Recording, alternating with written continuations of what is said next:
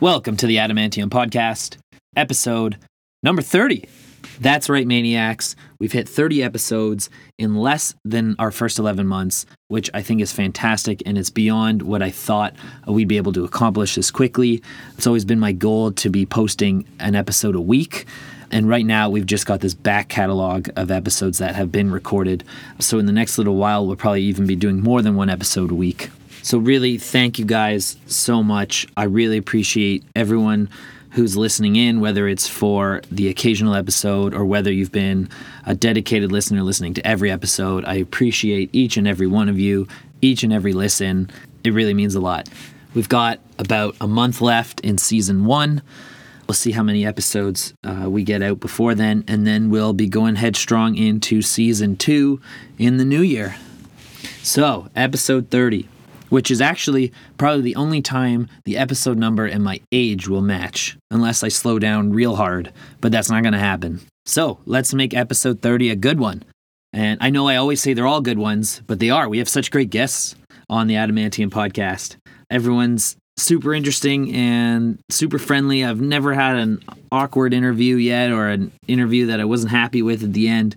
But episode 30 is nice and iconically Canadian, because we've got Golden Boy, Juno award-winning country singer Brett Kissel on the show. And Brett is just a real treat to meet in person and hang out with.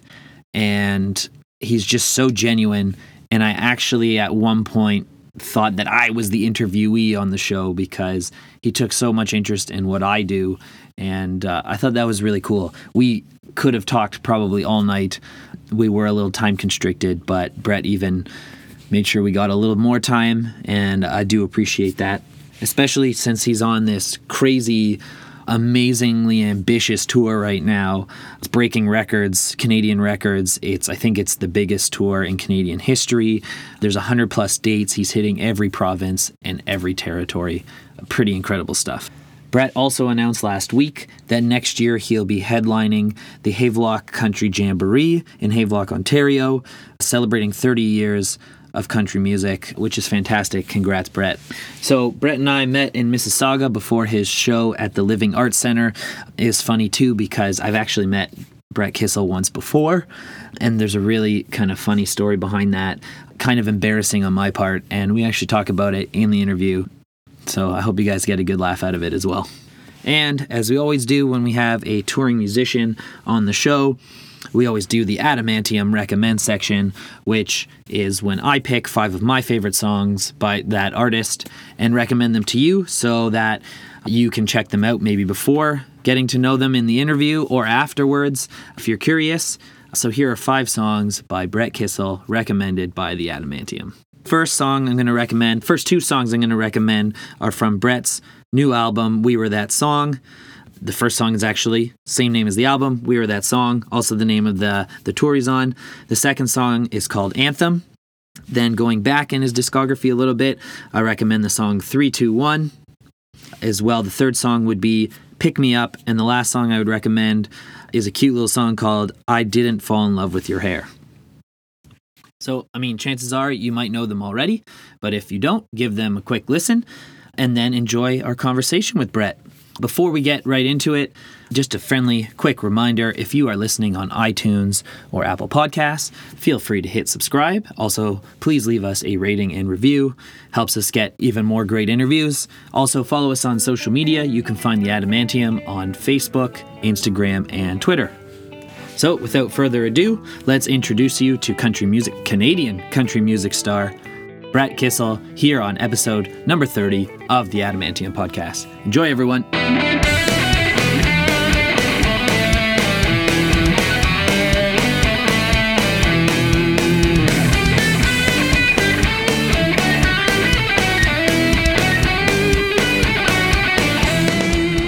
So how did you... how did this all come together for you? You know what? I was going to end with this story, but I got a good story. We actually met once before. Well, I'm sorry that I don't remember. No. Was I drunk? No. Okay. No, I don't. It's actually slightly embarrassing on my part. Okay. So we met at a Zach Brown concert. Okay. So I do a lot of media as well. So I just started with the Edge 102. Yeah. And I used to just do a lot of magazines, stuff like that. on the side. And so I shoot shows, write reviews, write interviews. That's how this all started, and I decided to start the podcast, kind of do my own thing. Well, good for you. So, and this was what? End of August or early September or something like that? The Zach Brown show? This was of last year. Yeah, but I was at... End of August last year at Molson Amphitheater. Molson Amphitheater before it became Budweiser Stage. That's right. It was the last season, wasn't it? It might have just become Budweiser Stage. So you were in the media area, and I didn't recognize you because you didn't have the cowboy hat on. Right. And I was hanging out with Corey, I think his name's Corey Kelly. Yeah, Corey Kelly. Runs his own website as well. So I was hanging out with him. I just met him that day too. Yeah, Tour Bus Entertainment. And he introduced me to you, but didn't just obviously assumed I recognized you. And of course I knew who you were, but I didn't recognize you with the cowboy hat. And I said something like, "Who do you shoot for?" to you. And you kind of just were like, dodged the question a little bit. And I was like, anyways, so we talked music for a little while. And then one of the other girls that works for one of the other magazines came out. She's like, "Oh man, you were talking to Brett Kissel," and I was like, "I was? Oops." So you thought I was a photographer? Because it was all photographers hanging out there. You know what? I can turn that around and think that's a compliment, because you look at some of the great photographers that do like live shots, National Geographic or Travel the World. It's a damn cool job, and 90% of them look really, really cool. Yeah, so if I looked cool enough to be a photographer like you or Corey Kelly or all those studs, man, I'll take that as a compliment. So it became a thing amongst afterwards. It was like that time you asked Brett Kissel what blog he shoots for. Hey, depends on how my career goes. There's no denying that we might. I mean, my wife and I actually have thought about doing some stuff on the family front and talking about things in a more public setting. Nothing's materialized. But I might be asking you for some tips about how you launched this thing and how things are going. And in today's, something like this is awesome in today's modern era. You can, 10 years ago I wouldn't have been able to do this. Right. Now I can, I was just like, I want to do it, so I did it. Yeah. Well, and I'm glad you did, because you never know what's going to become the next Joe Rogan podcast. You never know who's going to be the next Gary Vee, right? So it's really cool that you're starting this, and you're doing it in the right place, like doing it in the area code of 416-905 is very important, because there's a lot of people and a lot of access. When I travel, or my family's Irish, whenever I talk, I'm like, Toronto, like I would argue Toronto has the best music scene in all of North America. Because if you're coming to Canada, you're going to do Toronto. Yeah. So I've even explored New York's music scene. I'm like, I think even Toronto has a better music scene than New York City. You can go out any night of the week and there's someone you recognize playing somewhere. Absolutely. There are always big stars and big names in the area. And at the same time, tons of them. It's really cool. The up-and-comers that are coming up through the ranks, I wonder what Drake's show was like 15 years ago. Yeah, I know. I wonder what Bieber was like right when he was playing in a shopping mall or something like that. For YouTube. What was Mendes like? What was Alessia Cara like in high school or in junior high? It's really cool, these great Canadian artists and what they've been able to accomplish. At the same time, now living in Nashville, spending time in New York, spending time in LA, I don't know what Toronto needs to do to have, and it's growing, don't get me wrong. They're in the conversation. But to have that cachet and that name and that presence internationally, that's a wow feeling. And I'm not saying that Toronto doesn't have a wow thing. I'm just saying there's something sexy about saying I'm from New York, or discovered in New York, discovered in Los Angeles, or in the UK. This artist is from London. I think it's getting better, though. It's getting better, and I would imagine in a couple of years, probably, it's going to be sexy to say this artist was from Toronto. Yeah, it's the next city that's going to do that. Yeah. So I hope it happens. Yeah. Did that sound negative? I hope it didn't. No, I don't think so at all.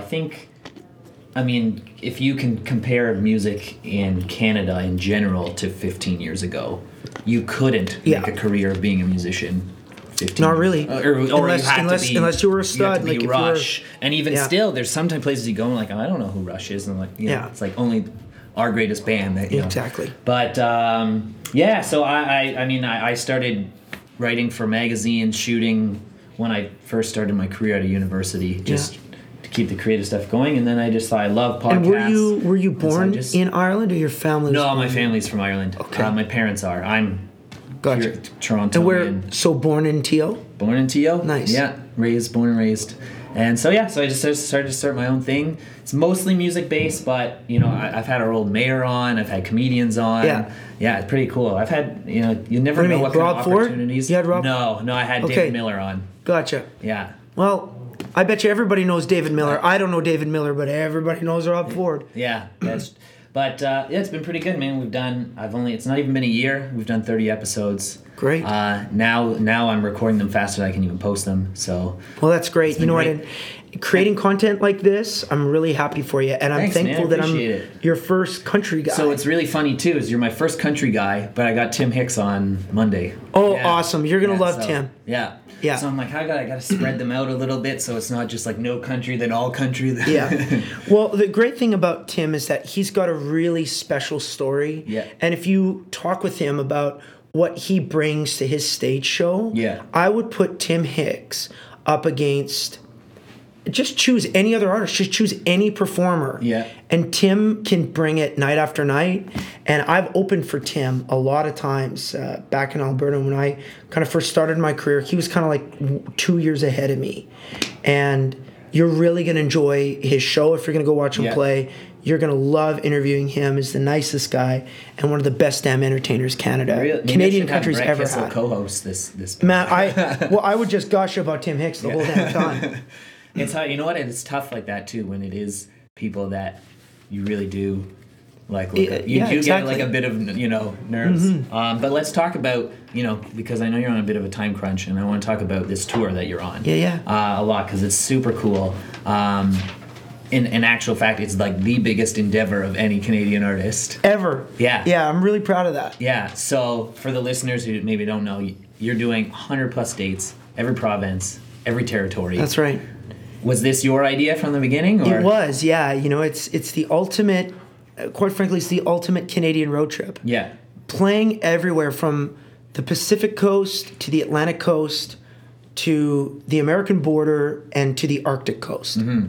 It's been the most fascinating experience of my life.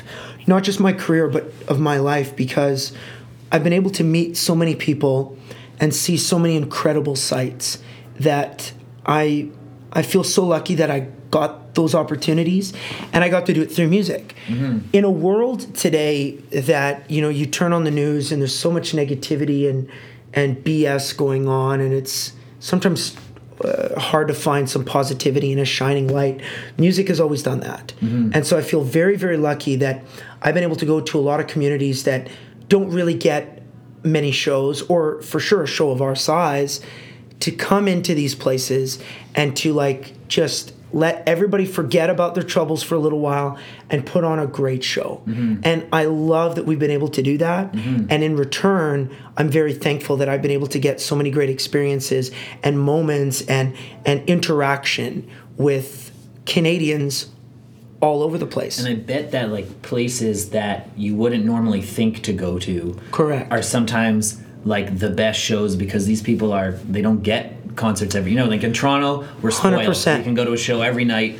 The places that, wow, Brett Kissel's coming here, no one ever plays here. And they're probably wild. It was. And I don't want to say this to sound disrespectful, but I don't know how else to compare it. Mm-hmm. Because never in my career have I entered into a town where it was the biggest thing that has ever happened to that town. Yeah. I mean, and that might sound super conceited. It's not intended. No.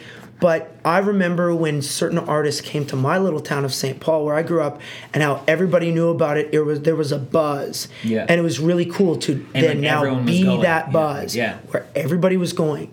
That was how we felt when we were in Whitehorse, Yukon, in Dawson City, in Inuvik, up in Northwest Territories, in Iqaluit, in Nunavut. When we played in Gander, Newfoundland, Cornwall, Ontario, when we played in, Corner Brook, Newfoundland, and it just show after show after show, it just became such an amazing moment for not only me, but my band to walk out, and all of us are taking selfies. All of us are signing autographs, and everybody's coming to the show. It was a beautiful experience. What were some of the places that were like the biggest, like, hidden gem that... You know what? A lot of times it's the rural communities because everybody knows, and I can't say that I'm not going to love up on Toronto or London, Ontario, or Winnipeg or Edmonton or Calgary, but it's really great when you go up to Dawson Creek, BC. Yeah. How special that community is. It's really great. You know, we're going up to Kitimat and Terrace, and there's a lot of family who live in Kitimat. Really? Yeah, well, I've never heard anyone mention Kitimat other than my own family. Well, welcome to my world, man. It's like 100 plus states. Of course, we're going there. So there's places like that. You know, everybody, if you're going to go to Newfoundland, you go to St. John's. Yeah. Well, we've been to St. John's, so we went to Gander and Corner Brook and just had the best time. Yeah. So there are hidden gems in the places that are off the beaten path and have a bit more of a rural, fabric. Yeah. You know, to their makeup. Very cool. For someone like you who's been recording music since you were like 12 years old. Yeah. What do you think you would have done had country music not been in your life? It's a great question. Do you have any idea? Well, it's very difficult because some of like my skill set and the things that I've been able to do now through music and learn about sales and marketing and promotion, I didn't have that when I was younger or in my teens. I got that through music, getting a chance to hang out with my record label or meet these great concert promoters or my agent. So if I wasn't doing what I'm doing now, I would probably be associated in music, but doing marketing and promotion. However, if that was just never on the table because I never got into music, I'd have to say I'd be a cattle rancher. Okay. I'd be working on the farm with my dad and my grandpas, you know, and I'd be chasing cattle and wearing blue jeans and cowboy boots and driving a tractor and feeding cows. There you go. That 100% is what I do. And I saw that the last 4 dates on this tour, you're going home. Like I am. To your home area anyways. Correct. You must be pretty stoked for that. Very much so. Yeah. Like our show in Bonnyville, which is essentially like a hometown for me. Okay. That sold out in the first day, which was amazing. Yeah. Lac La Biche is another great community that we're playing. That's almost sold out. Drumheller and Slave Lake both almost sold out. So to be coming back to Alberta is extremely special. For me, I'm very thankful for those shows and to be able to play in front of friends and family again because it's, quite frankly, it's been so long. And it is by design. You know, when we wrap up our tour, it'll be close to Christmas. And, you know, what better place to end the tour and than be at home. The same time, too. Yeah. Unpack your bus at the farm and just get out and start, you know, having some redneck fun. For someone like me, who is still maybe a bit of a country noob, I try and have an eclectic taste as much as I can, but I grew up like rock and roll in my blood. Yeah. And that's always what I listen to. But, you know, in the last couple of years, like I said, at Zach Brown, I met you and asked you what blog you were shooting for. That's right. Hilarious. But for someone like me, what would be Brett Kissel's country music starter kit? What are some essential albums I have to listen to? Okay, well, I hope you got lots of time because we're going to start with the king. I hope you have lots of time. Okay, so we're starting with the king, George Strait. Okay. Excuse me. The reason why we're going George Strait is because no one in the history of music has had more number ones than him. Okay. 60 number one songs on the charts. You choose any of them, and this guy has a career. Longevity is his name. It's amazing what George Strait has accomplished. So George Strait is number one. Garth Brooks. Now you've got the best entertainer of all time. Okay. Garth Brooks. No one else in music history has had more diamond certified albums. Garth has 7 of them. Okay. Garth has sold over 150 million records, and that's a big score for country music. Okay. So you got to go Garth. Then you got to go traditional. You got to go Johnny Cash. The Man in Black Johnny Cash is an instant that you need to do from his early stuff to his later stuff produced by Rick Rubin. You just go through the gamut of what the Man in Black stood for, how he sang, how he performed.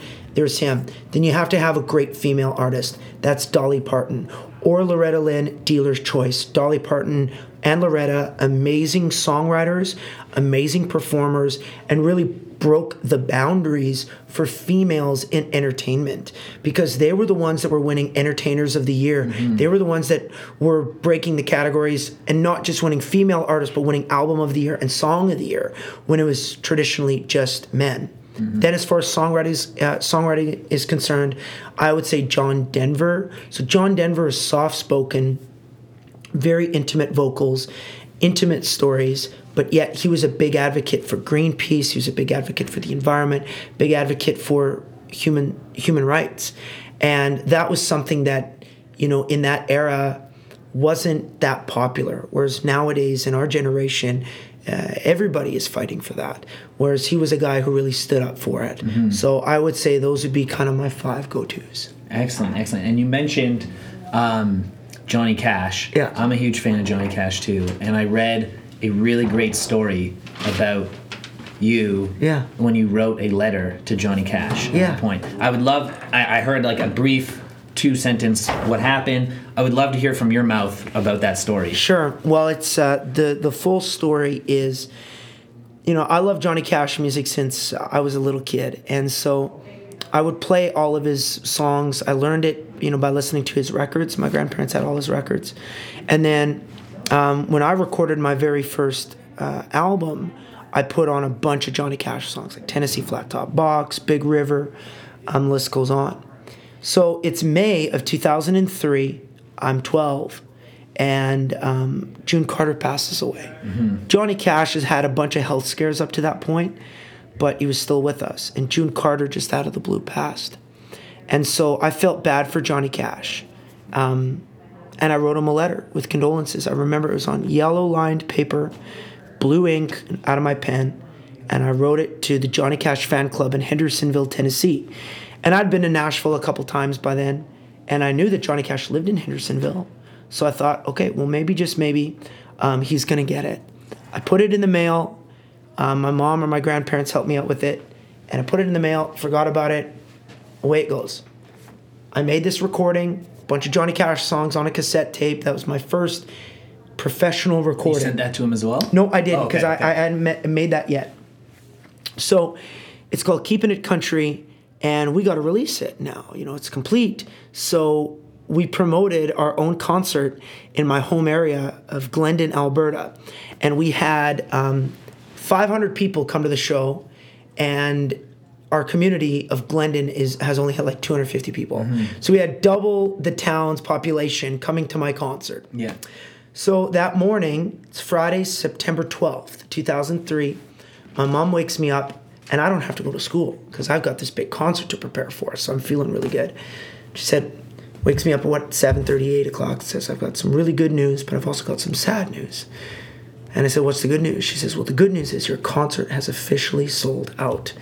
And I was ecstatic. She said, but the sad news is Johnny Cash passed away this morning. And he was my favorite, obviously. So I remember just crying and crying and crying. So that night I dressed up all in black and was going to do a tribute to Johnny that night. And my dad was a school teacher. He came home from work and he had a stack of mail from me.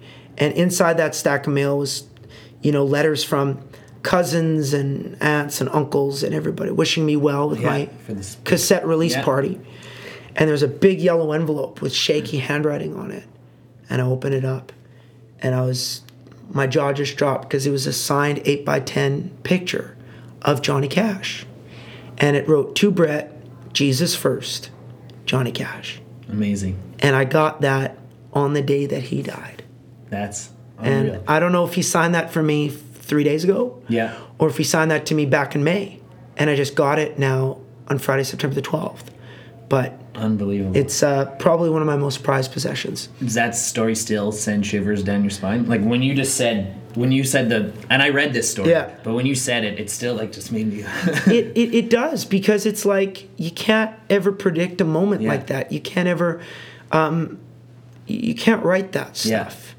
And now looking back, he's passed away now. It's been 15 years. But now you forever have this connection with... That's right. He was your guy. Johnny Cash was your guy. And I don't know if people believe in heaven or whatever, but But I do, and I look forward to meeting him one day. I hope it's not that soon. An amazing attitude. But I really look forward to meeting him and giving him a hug. Yeah. Thanking him for, putting me on that path. And even though I'm not overly religious or spiritual, and I know what I believe, but I'm not, a super devout Christian, I wouldn't say.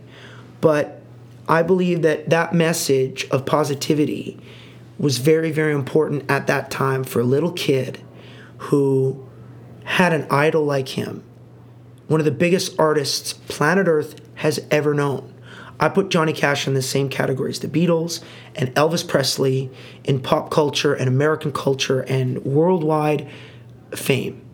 And Johnny Cash took the time to write a 12-year-old kid that. I think that's amazing. And I think that's also a very positive note to wrap this episode on. Thanks, man. It's fantastic. And I thank it's kind of a bit of a sentimental interview. Most of the nice. time, like they're pretty.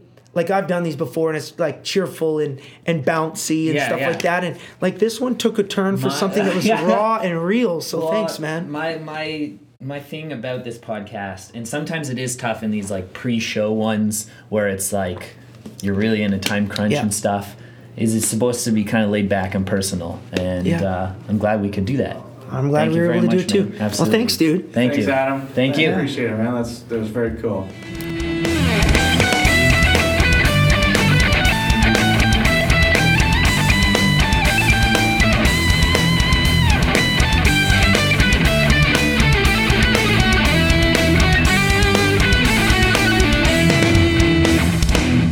Adamantium.